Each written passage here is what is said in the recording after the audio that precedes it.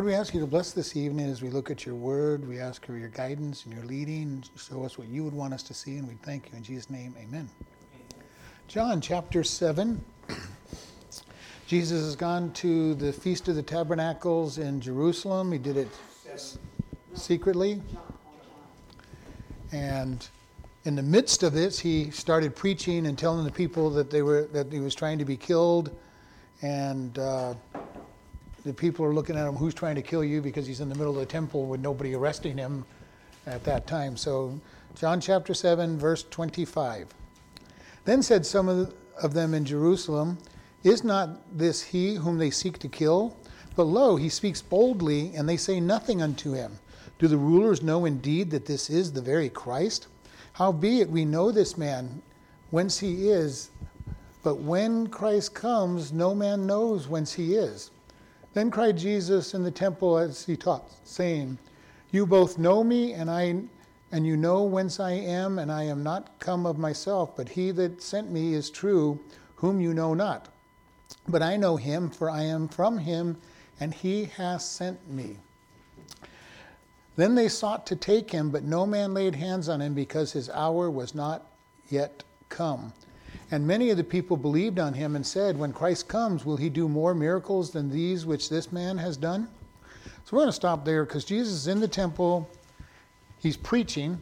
He's been saying that that they're out to kill him. And it was, you want to picture this. If you're in the middle of the place where people are wanting to try to kill you, and you're boldly speaking out, you would expect that you would be arrested. And that's what they're looking at Jesus saying. Hey, he's not being arrested. Nobody's taking him. What's going on? And yet in verse 25 it says, and some of them in Jerusalem said, Is not this he whom they're trying to seek? So it was known in Jerusalem that they wanted to kill Jesus. Now the Feast of the Tabernacles was one of the big feasts that all the Jewish people had. So there's lots of people in Jerusalem now that aren't from Jerusalem. They're from Galilee and the Samaria area and all over the nation. So they don't know the ins and outs of what's going on in Jerusalem. So they're looking at him saying, this guy's saying somebody's trying to kill him. We're here. Nobody's trying to kill him. What's going on? But the people in Jerusalem said, that's the Jesus of Nazareth that they're wanting to kill. And then they said, but lo, he speaks boldly, and they say nothing unto him. Do the rulers know indeed that this is the very Christ? So they're looking around saying, Jesus is speaking boldly, and nobody's arresting him. And they're going, do these leaders know that he is the Christ as he's claiming to be? And remember, Christ is the anointed one, or the Messiah. So they're looking at it saying, well, he's claiming to be Messiah. He's claiming to be the anointed one. Do our leaders actually believe this? Because they're not arresting him in spite of him being boldly speaking and saying these things in the temple. And there's confusion going on. There's a lot of confusion going on because they're going, a lot of this stuff just doesn't compute for us. He's very bold. We know they're wanting to kill him, and yet are they really understanding that maybe he is the Christ as he claims to be? And this is an interesting statement because there's this confusion of who is he? Who is this that is there out there? And it says, howbeit we know whence this man is, but when Christ comes, no man knows whence he is. And this is kind of an interesting statement because there's not really a whole lot scriptural for this. Malachi 3:1 kind of indicates that the Messiah would come out of nowhere, but we also have the verses saying that the Messiah would be born in Bethlehem, that he would come out of Egypt, and that he would reveal himself. So there's plenty of these verses out there, but in the Jewish tradition, they were saying no one will know where the Messiah comes from. He's just going to appear. Now, this is kind of an interesting belief system because the Jewish leaders still teach this, that the Messiah will come out of nowhere. So when we get to the tribulation period and the Antichrist comes in as a man of peace and helps them get their temple started and looks good, he is going to fit just what they've been teaching since Jesus' day. Messiah will come out of nowhere. And all of a sudden, he will reveal himself as the man of peace, the one who's going to deliver Israel. And they're going to fall hook, line, and sinker because of the lie that they believed all the way back when Jesus was there. So it's kind of an interesting statement, is because people, many Christians I've heard say, well, how can the Jews believe that, the Antichrist being the Messiah? Won't they know that he's not born in Jerusalem? Well, no, they're falling back on this doctrine that is not biblical in the scriptures, and saying this is what's going to happen. This guy's just going to come out of nowhere and be our great leader. And so this is their confusion. They go, we know him. This is Jesus of Nazareth. He's come from Nazareth. We know who he is, so he cannot be the Messiah. The Messiah is what they're leaning towards. And so this is what's going on as he goes there. And then Jesus said, you both know me and you know whence I am. In other words, you know me after the flesh. All right, you know that I am Jesus of Nazareth. You know I come from Nazareth. And he goes, and I am not come of myself, but he that sent me is true, whom you know not. What's he saying? You all don't know God. God sent me and you do not know him. I find that very interesting here in America. How many people will claim to be Christians, and yet when you really try to pin them down at all about God, they don't know God at all in many cases. Don't know anything about his doctrine, don't know anything about why Jesus came to this world, they don't know how to get to heaven, and yet they will tell you that they are Christians. These Jewish people believe the same things. They think, we know God, we come to the temple and worship. And remember, the ones he's talking to are the good Jewish people. They've come for tabernacles. They've been obedient. They've come to Jerusalem for one of the 3 feasts that they have to come through every year. These are the best of the Jews. And Jesus is telling them, you do not know God. Because all of their relationship with God was in rituals. We go to the temple 3 times a year. We offer our sacrifices. We make sure we give our tithes and offerings like we're supposed to. We do all of these good works, but they did it without knowing God. And this is why we have to always be careful in our lives that we don't get wrapped up in activities for God and start placing those activities in the place of knowing God. And you all know I love Bible studies. I love all the things we do, but I am always worried that we get these into the wrong place and start substituting them for God. And just like the Jews did, just like many other denominations have done over the years, they end up substituting activity and events and traditions for God. And we want to be very careful of this. He goes, but I know him, for I am from him, and he hath sent me. So this is another statement that he's making. He is God. All right. Over and over again in the book of John, John emphasizes the fact that Jesus claims deity. And this is what he says, I am sent from him, I know him, and he has sent me. And I have come from him. So, and the response of the people, they sought to take him. All right? They knew exactly what he was claiming to be. All right. Another place, they took up stones to strike him. In this case, they were going to take him. What were they planning to do to take him? They were going to take him, put him in court for blasphemy, and then stone him. All right, because he had just claimed to be one with God. All right, and this is very important. And it says they sought to take him, but no man laid hands on him because his hour was not yet come. They could not arrest Jesus at this point because it was not the right time. And this is very important for all of us. When God is not ready for us to die or be arrested or whatever, we're invincible. And this is one of the things, if you look into any of the history of places where persecution on the church has happened, people are very bold to preach God. The disciples were bold to preach God because they knew that until God was ready to take them home, there was nothing that could happen to them. All right. If you read Richard Wurmbrand from Romania during the persecution, he talks about how they boldly witnessed on the streets, even though it meant that they were going to be sent to the gulags. And over, you read these various places where people are being persecuted, and they're bold. because they understand that the purpose is to preach Christ. And Jesus was bold. And it says they could not take him. And this is, you've got a picture where he's at. He's at the temple. You've got all the priests, all the Sanhedrin. You've got the temple guard. There's plenty of opportunity in people to be able to arrest him. And it says nobody laid hands on him because it was not his time. And I find that is a very interesting statement for us to know that we are protected as long as it's not our time. Now the problem is we don't know when our time is, but when it is time, then we just know that God's got that ordained as well. All right? And it says, and many people believed on him and said, when Christ comes, will he do more miracles than this man does?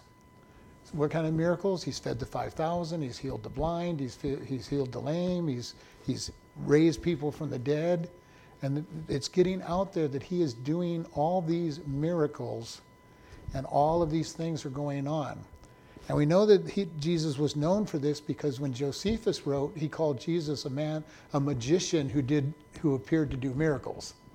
All right, he doesn't actually admit that they were miracles, but he says that he definitely made known that Jesus was known as somebody who did miracles. And so all of this, people are looking at him and saying, there's something different about him. We don't quite know if he's Messiah or not, but look at all the miracles that this man does. And I wonder what it would have been like to be around Jesus and watch people getting healed. Lepers being healed, blind men being healed, lame being healed. Every time you turn around, somebody's being healed. Several times where he fed large crowds, and all these things that happened. And everywhere you go, there's a miracle. So he's showing that he is not just a man, he is something more than a man. And all of this going on, and nobody is able to arrest him at this period of time. Verse 32, the Pharisees heard that the people murmured such things concerning him, and the Pharisees and the chief priests sent officers to take him.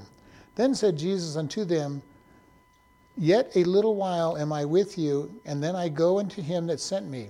You shall seek me, and shall not find me, and where I am, there you cannot come. Then said the Jews among themselves, where would he go that we should not find him? Will he go unto the dispersed among the Gentiles and teach the Gentiles? What manner of saying is this, that he says, you shall seek me and shall not find me. Where I am, there you cannot come. Now this is kind of an interesting thing because he's talking about his death, burial. Understand this. And the Pharisees are getting upset. The people are murmuring that this is the Messiah. All right? And some of them actually believe that he might be. I mean, he's fitting all the signs. But he's not delivered them from Rome, and he doesn't show any signs of building an army to deliver them from Rome, so there's some concerns. Like, could this really be the Messiah? He is not living up to what we expect. And one of the problems that we sometimes have is sometimes our expectations get in the way of listening to God, because we start thinking this is what God's going to do, this is how God's going to do it, and then we don't see what God is doing. This is what the Pharisees have. They don't see what God's doing because their expectations are totally skewed. They're expecting a great military leader to make them the number one nation in the world. And when Jesus doesn't show any of these signs, they have trouble with this. And so they send the officers and say, hey, get the temple guard over there, get him arrested. Get him arrested. He's causing a problem here in church. In the temple, he's causing a problem. He's teaching things that we don't want taught. And Jesus said, for a little while I am with you, then I will go to him that sent me. I'm here just a little longer. Now, this statement doesn't mean as much to us as Christians, but to the Jews there, they were waiting for a Messiah who was going to build a kingdom and have an eternal throne. And he says, I'm just going to be here a little while and then I'm going back. That did not make sense to them because that's not what they expected. And so this is going to be a big problem. They're going to, hold it, you're supposed to be here building a kingdom that's going to be an eternal kingdom. They're going to sit on the throne. What do you mean you're not going to be here for but for a little while, and then you're gone, and you're planning to go back to God. And it says, you shall seek me and not find me, for where I am, there you cannot come. It goes, you can't come to where I'm going. And what is he talking about? Well, at the beginning he says, you cannot know me because you do not know him. So he's telling them straight up that they're not going to be able to follow him into heaven because they don't know God.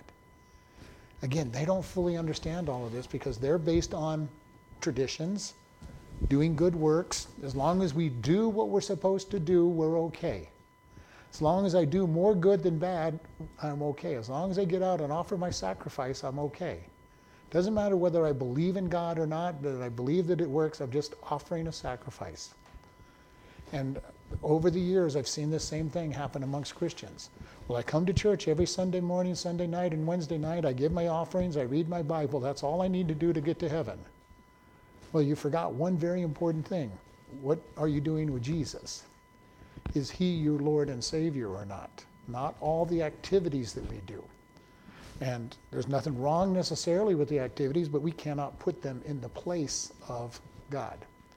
And this is what's going on with these people.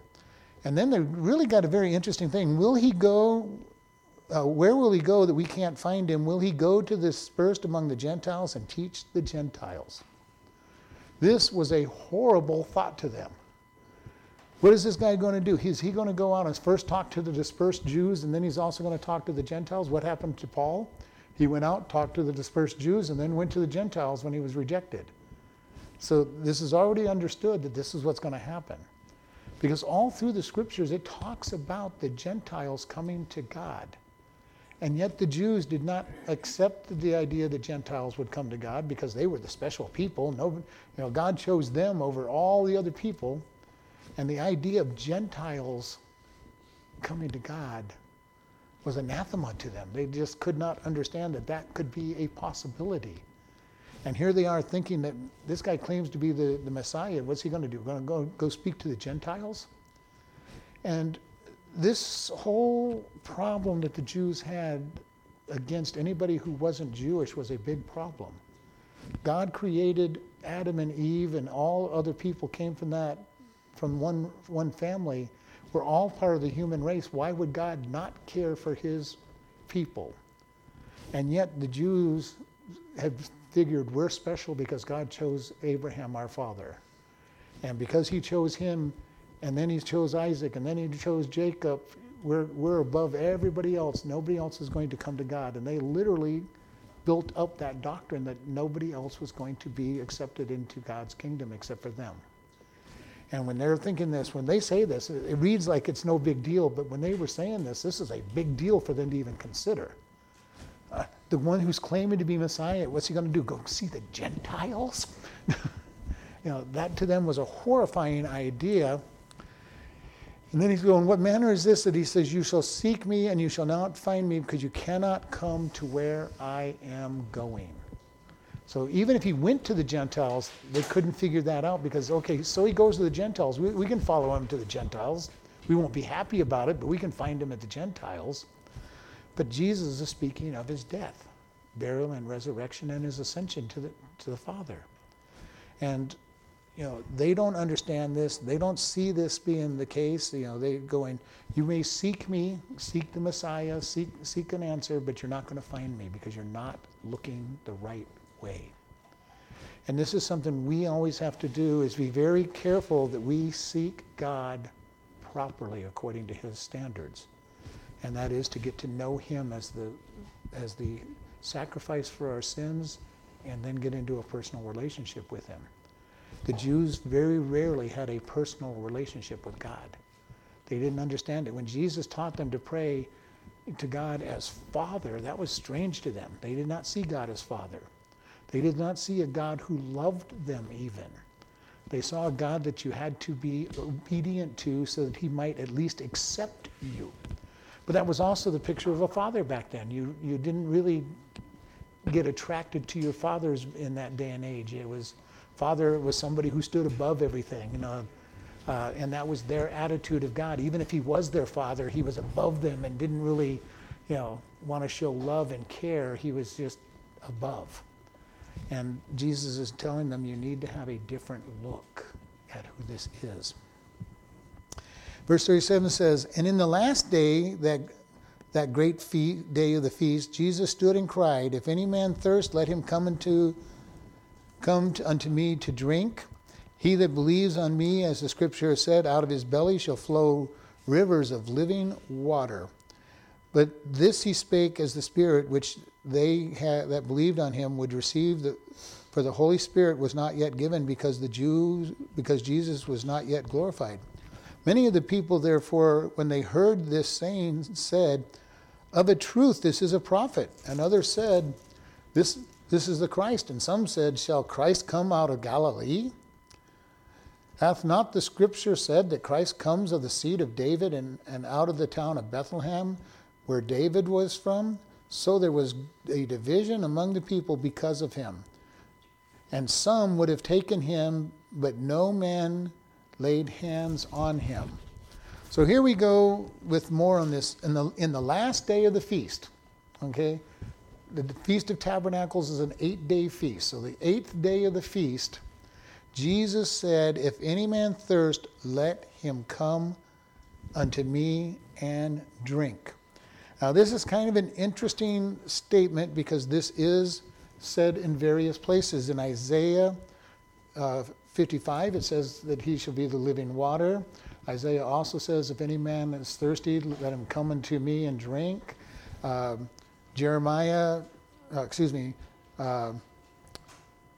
4:13 and 14 says this. Matthew 5:6 says this. Jesus says, I am the living water.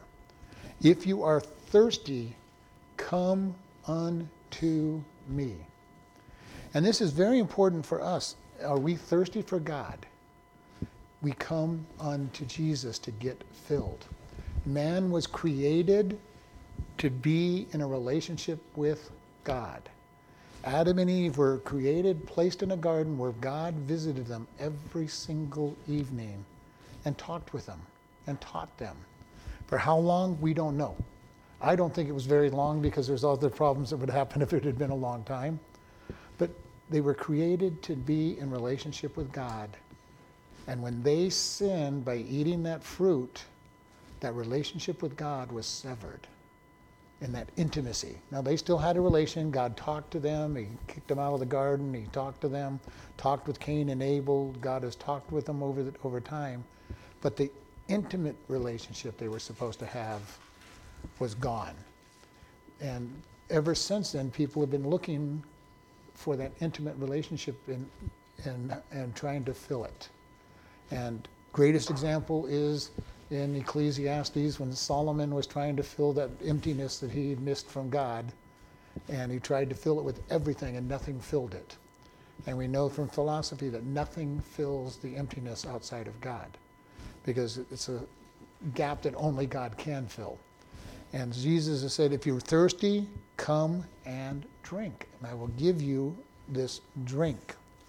And he says, and he that believes on me, as the scriptures have said, out of his belly shall flow rivers of living water. Interestingly enough, there is no verse in the Bible that says just that words. There are ones that indicate it or seem like it. There's verses like Isaiah 44:3 and 4 which talk about it. Joel 3:18, Isaiah 58:11.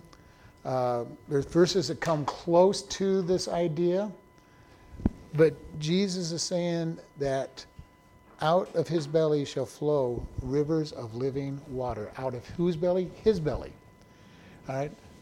Paul tells us that Jesus was the rock that the water flowed out of in the wilderness as the rock went with the people everywhere they went. So that was a literal filling, but it's also a spiritual filling. When we know him, we get overabundantly filled with God's presence. And this is what John says in verse 39. This he spoke of the Spirit, which they believed on him should receive the Holy Spirit, for the Holy Spirit was not yet come because Jesus was not yet glorified. So the people had not been filled with the Holy Spirit. All right? Various times over the periods of the Bible, people got filled with the Holy Spirit and was ministering. But as a whole, the Holy Spirit was not available to people. At Pentecost, after Jesus was resurrected, the Holy Spirit came and filled the entire disciples. All 150 some that were sitting in that upper room that night got filled. And that filling gave them boldness. God dwells in us. And that's the beautiful thing about Christianity. It's not just about knowing God's word. It's not just knowing information about him. It is literally being filled with God. When we accept Jesus Christ as our Savior, he comes and indwells us, and we get the filling that we were designed to be before the fall of Adam and Eve, when they met with God every day. And we get to meet with God every day because he is indwelling us. And it's a beautiful thing. And Jesus is telling them, you're not there yet. You're not understanding this, but there is going to be a time when you can be filled with God. And then when he talks about being filled, it's not just filled to the full, but filled to overflowing, so that God comes out and touches everybody around us. And I've talked about this before. There's so much of the Spirit in us that he's splashing out on everybody as we go by. And some people like it. When we're around other Christians, they like being splashed on by the Holy Spirit. If you're around the world, they get splashed on by the Holy Spirit and they don't like it, because that holy righteousness of the Holy Spirit splashes on them, and it does not feel good to them, and it makes them know that something's wrong. It's kind of like if you're into the vampires and everything, holy water on them was supposed to burn on them. It's the same type of thing. The Holy Spirit splashing all over the world burns them. It makes them irritated about what's going on. And so he says all this, and it says, and many of the people there, when they heard them, said, of the truth, this is a prophet. All right? They're not ready to go to, he's the Christ. They're going, he is a prophet. Now, this is a statement that cannot be a very good one, because a prophet does not get worship. And Jesus takes worship. So in other words, they're saying, he's supposed to be a good man, but really he's lying to us, claiming to be God. All right? Others said, this is the Christ. All right? We accept who he is. Their problem, though, is that they didn't understand. He goes, they understood the Christ going to be a military leader, so they don't really understand him as being their Savior. And then others said, shall the Christ come out of Galilee? So what did they know about Jesus? They did not know everything about him. They knew that he was out of Galilee, Nazareth. They did not realize that he'd moved from Nazareth from Egypt, and they moved to Egypt from Bethlehem. All they knew is that this is a Galilean. We know that the Christ does not come from Galilee, is their statement. And then it says, hath not the scripture said that that Christ comes from the seed of David and out of the town of Bethlehem where David was? All right, so in other words, they understood. The Christ needs to come from Bethlehem.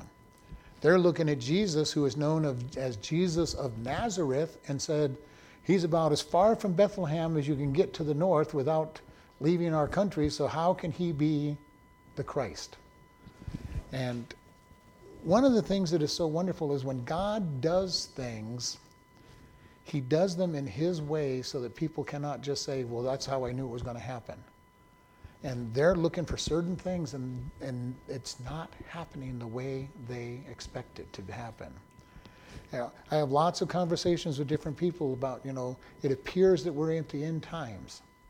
And it does appear that we're in the end times. Does it mean we're at the end times? I don't know. All the appearances show that we are, but could there be a revival? Could there be something else that's going to happen? I don't know. I like to think we're at the end times on one side, because I'm ready to go home. I'm ready for God to just take us all home. On the flip side, I've got some grandchildren that I'm not so sure about where they are with God, and I don't really want to see them come until I know where they are with God. So we need, there's all these backwards and forwards, and when Jesus is ready to come, he's coming, and nothing's going to stop him. And we need to be very careful because they understood that Jesus had to be born in Bethlehem. They did not look at Jesus well enough to know that he was from Bethlehem, that he was born in Bethlehem. All they knew is he was a Galilean and from Nazareth, had a Galilean accent, so there was no way that he was from Jerusalem, from Bethlehem as far as they were concerned. And we need to be very careful when we're doing anything spiritual that we don't start walking by what we see. They saw a Nazarene, but they did not look deeper into what was going on.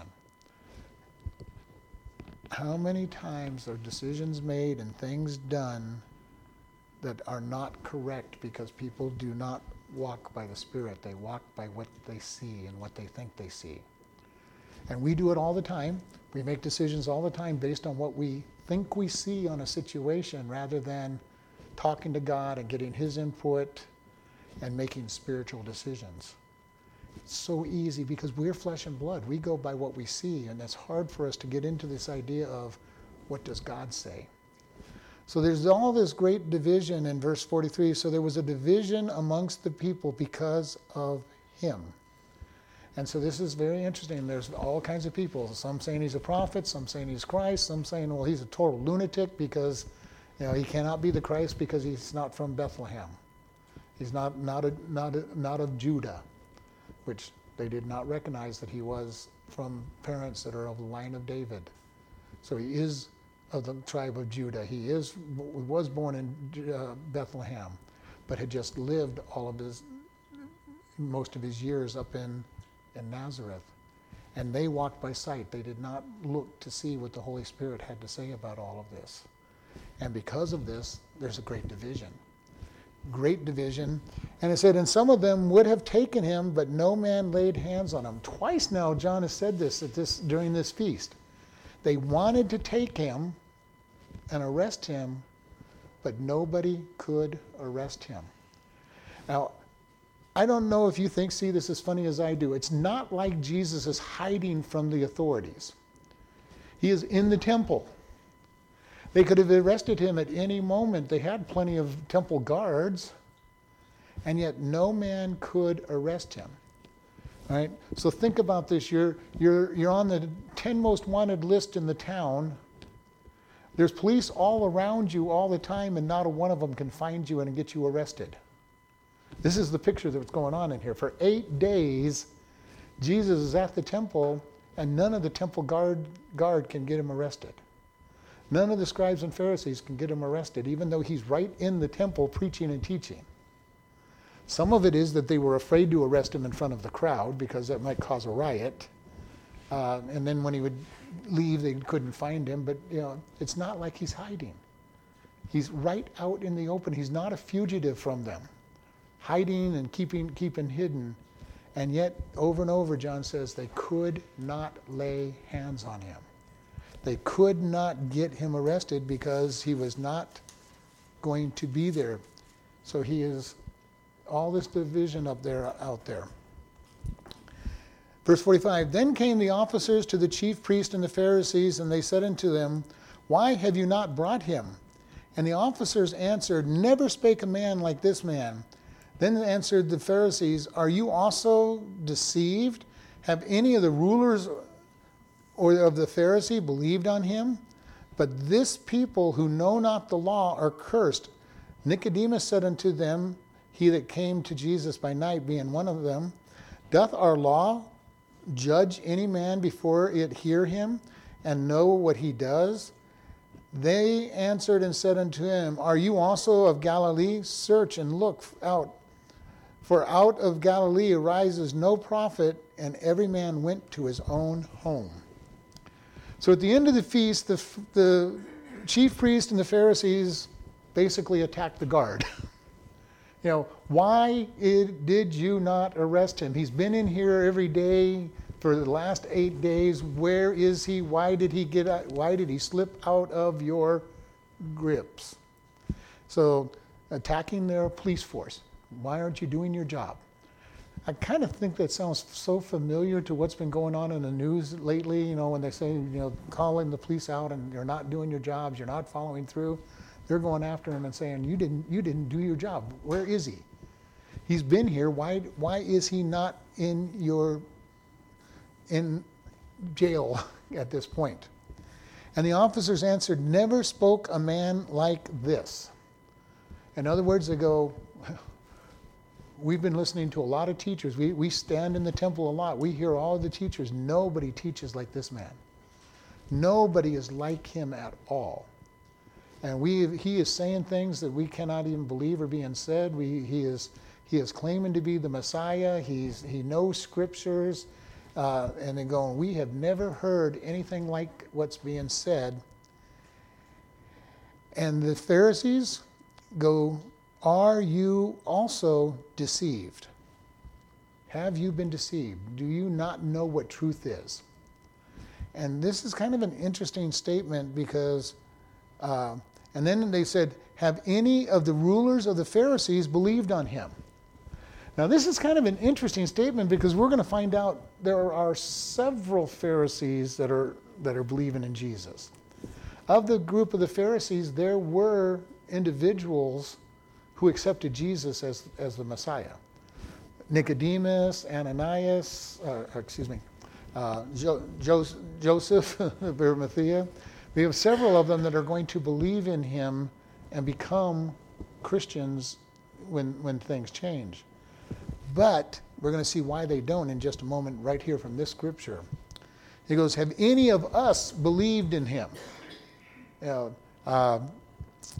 then he says in verse 39, but this people who know not the law are cursed. So they're going, only people who don't really know the law are believing in him. Now, if they had known the law, they would have believed in him, but they think they know the law, but they know it only in a certain aspects. Right? To be a Pharisee, you had to memorize the entire first 5 books of the Bible. You knew the law, at least verbally, but they really never understood the law. Because what they then studied was all the writings by the other rabbis and Pharisees about the law, and they placed more emphasis on what those people wrote than what God said in the law. This is my problem when I talk to people and going, I like commentaries in their right place, but I found too many people who take what the commentaries say as opposed to what the Word of God says. And that's a danger. That's what the Pharisees were doing. They were saying, well, all these Pharisees for hundreds of years have been saying this, so we're going to buy into what they say rather than what the law says. And then they got lost in what others said about the law. This is the danger with teaching. All right? We can teach people and end up having them believe more in what we say rather than what the Bible says if we're not careful. And that's why we have to have good teachers. And sometimes I've listened to even good teachers who have said things that just didn't make sense. And here's what they're saying. He's going, you guys are cursed. This man's claiming to be God. We know there is but one God. And he cannot be God because there is only one God. That's their line of argument. But even in their great statement, the Lord our God is one God, it has both Elohim and Yahweh in that statement, and Elohim is a plural word for God. The very first word in the Bible is, in the beginning, God created, and that is Elohim. It's a plural word for one God. And then when he says, let us make man in our own image, he's talking to the plurality of the one God. So all of these things in there, they know that there's one God, but they also know that there's multiple expressions of that God in some format.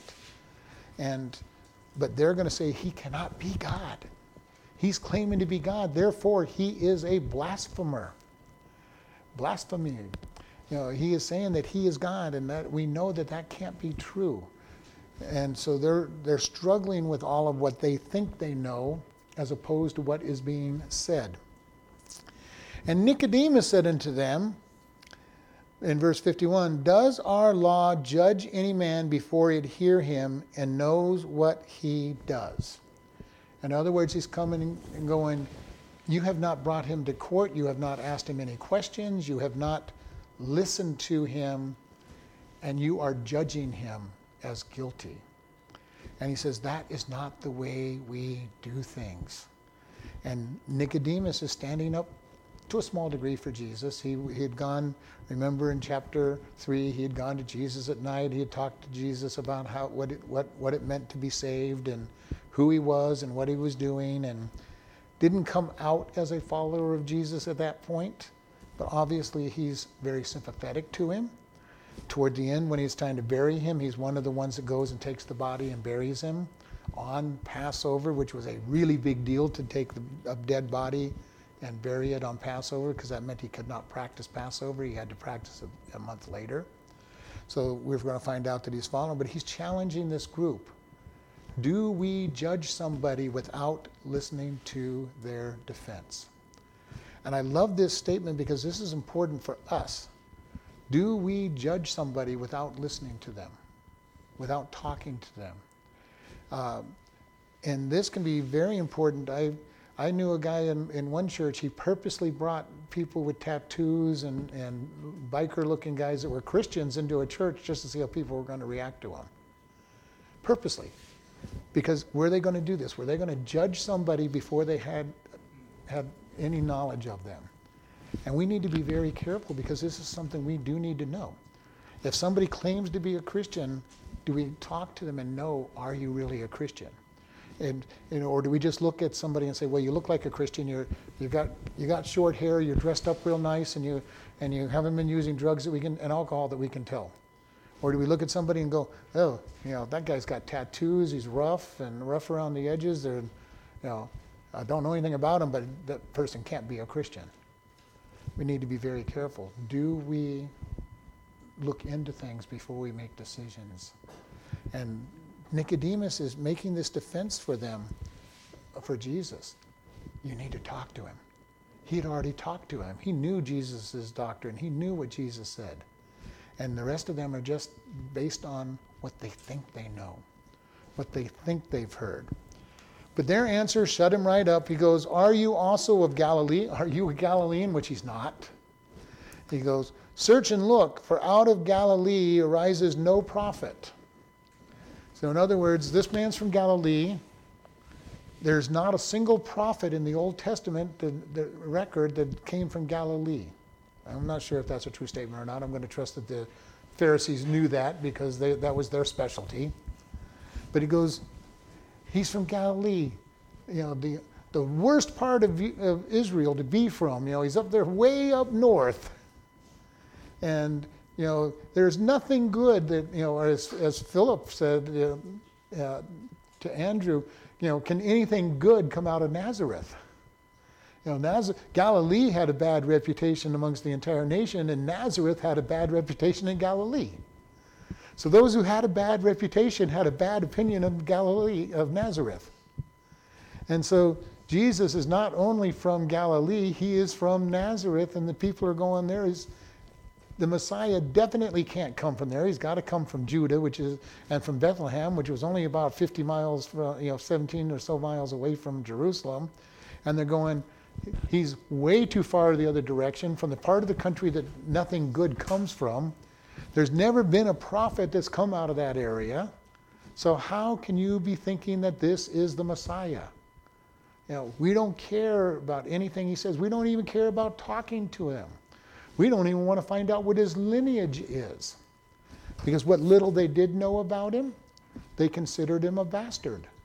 Because they've even on more than one occasion said, we know who our father is. In implication, you don't know who your father is.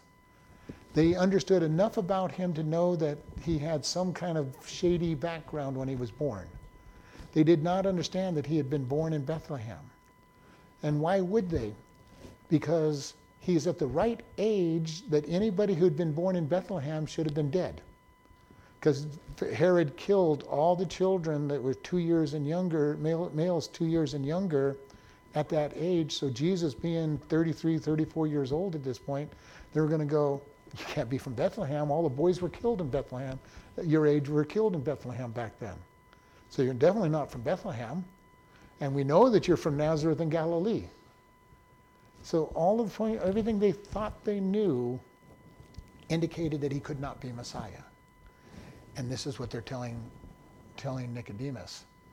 And if you've ever been in a place where you're standing alone against a crowd, you can know how difficult this is for Nicodemus. Nicodemus is one of them, and they're attacking him greatly. And he doesn't have enough courage to continue to stand up for Jesus. He basically is apparently silenced from this attack. And then verse 53 says, and every man went to his own home. The feast was over. They did not get Jesus arrested. He had obviously left by the time that this had happened. So everyone now goes back to their own home and says, okay, we're done with this event. We're done with the feast. We could not get this usurper, this false Messiah as they're looking at him. We did not get him arrested. He's not set up to be executed at this point. And they leave, I guess, disappointed that they did not get what they wanted. They wanted him gone. He's been upsetting the apple cart because the Sanhedrin, which is the Pharisees and the Sadducees, they are in power. If Jesus had even become Christ, been made the Messiah, they lose all their authority. Because if he gets the kingdom, then they expect him to put them in their place for having rejected him. If he doesn't get a kingdom, Rome takes him out of their place for letting another false Messiah come into existence. So they're in a catch-22. No matter what they do, they're in trouble.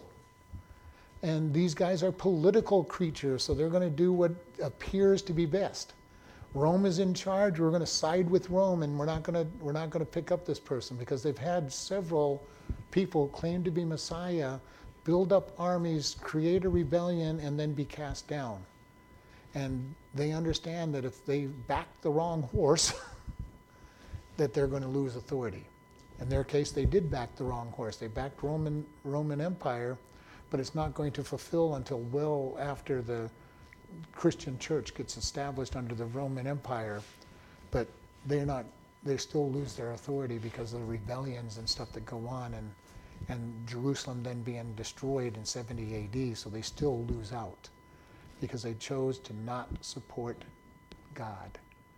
And there's going to be a consequence to that action. We talk about it all the time. There's always consequences to every action that we make. Good consequences, bad consequences, it doesn't matter. There's always consequences for our decisions, which are why we want to pray to God and make godly decisions so that our consequences will be godly instead of doing things in our own way. Trust in the Lord with all your heart, lean not unto your own understanding, in all your ways acknowledge him, and he shall direct your paths.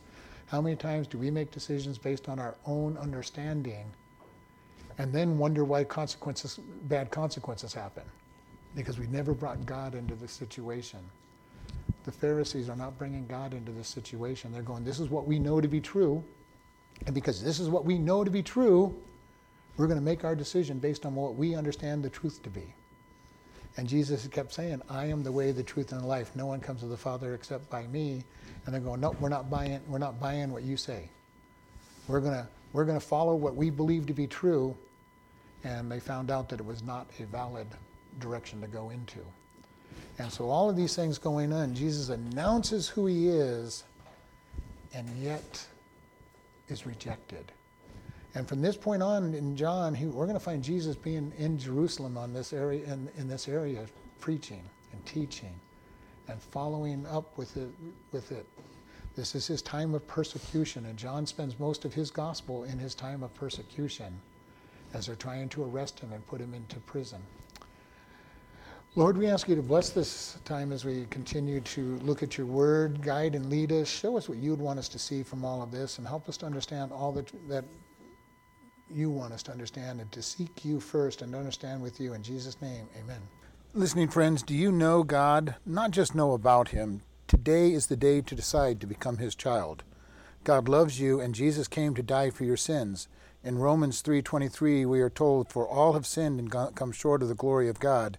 We all have sinned. God says the penalty for sin is death. Romans 6:23 says, "For the wages of sin is death, but the gift of God is eternal life through Jesus Christ our Lord."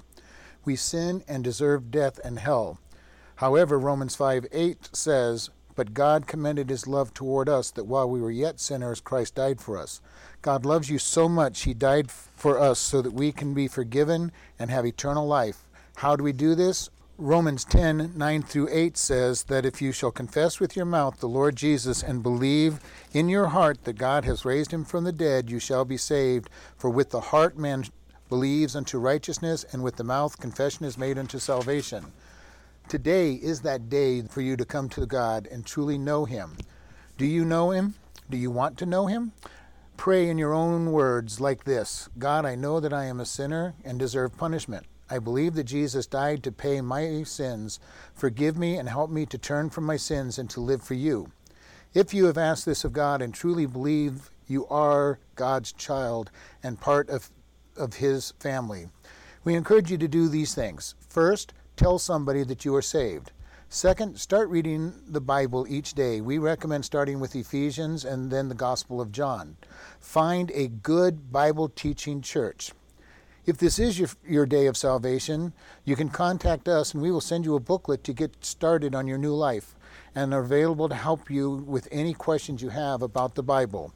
You can contact us by email at office@chloridebaptistchurch.com or by mail at Chloride Baptist Church, P.O. Box 65, Chloride, Arizona 86431.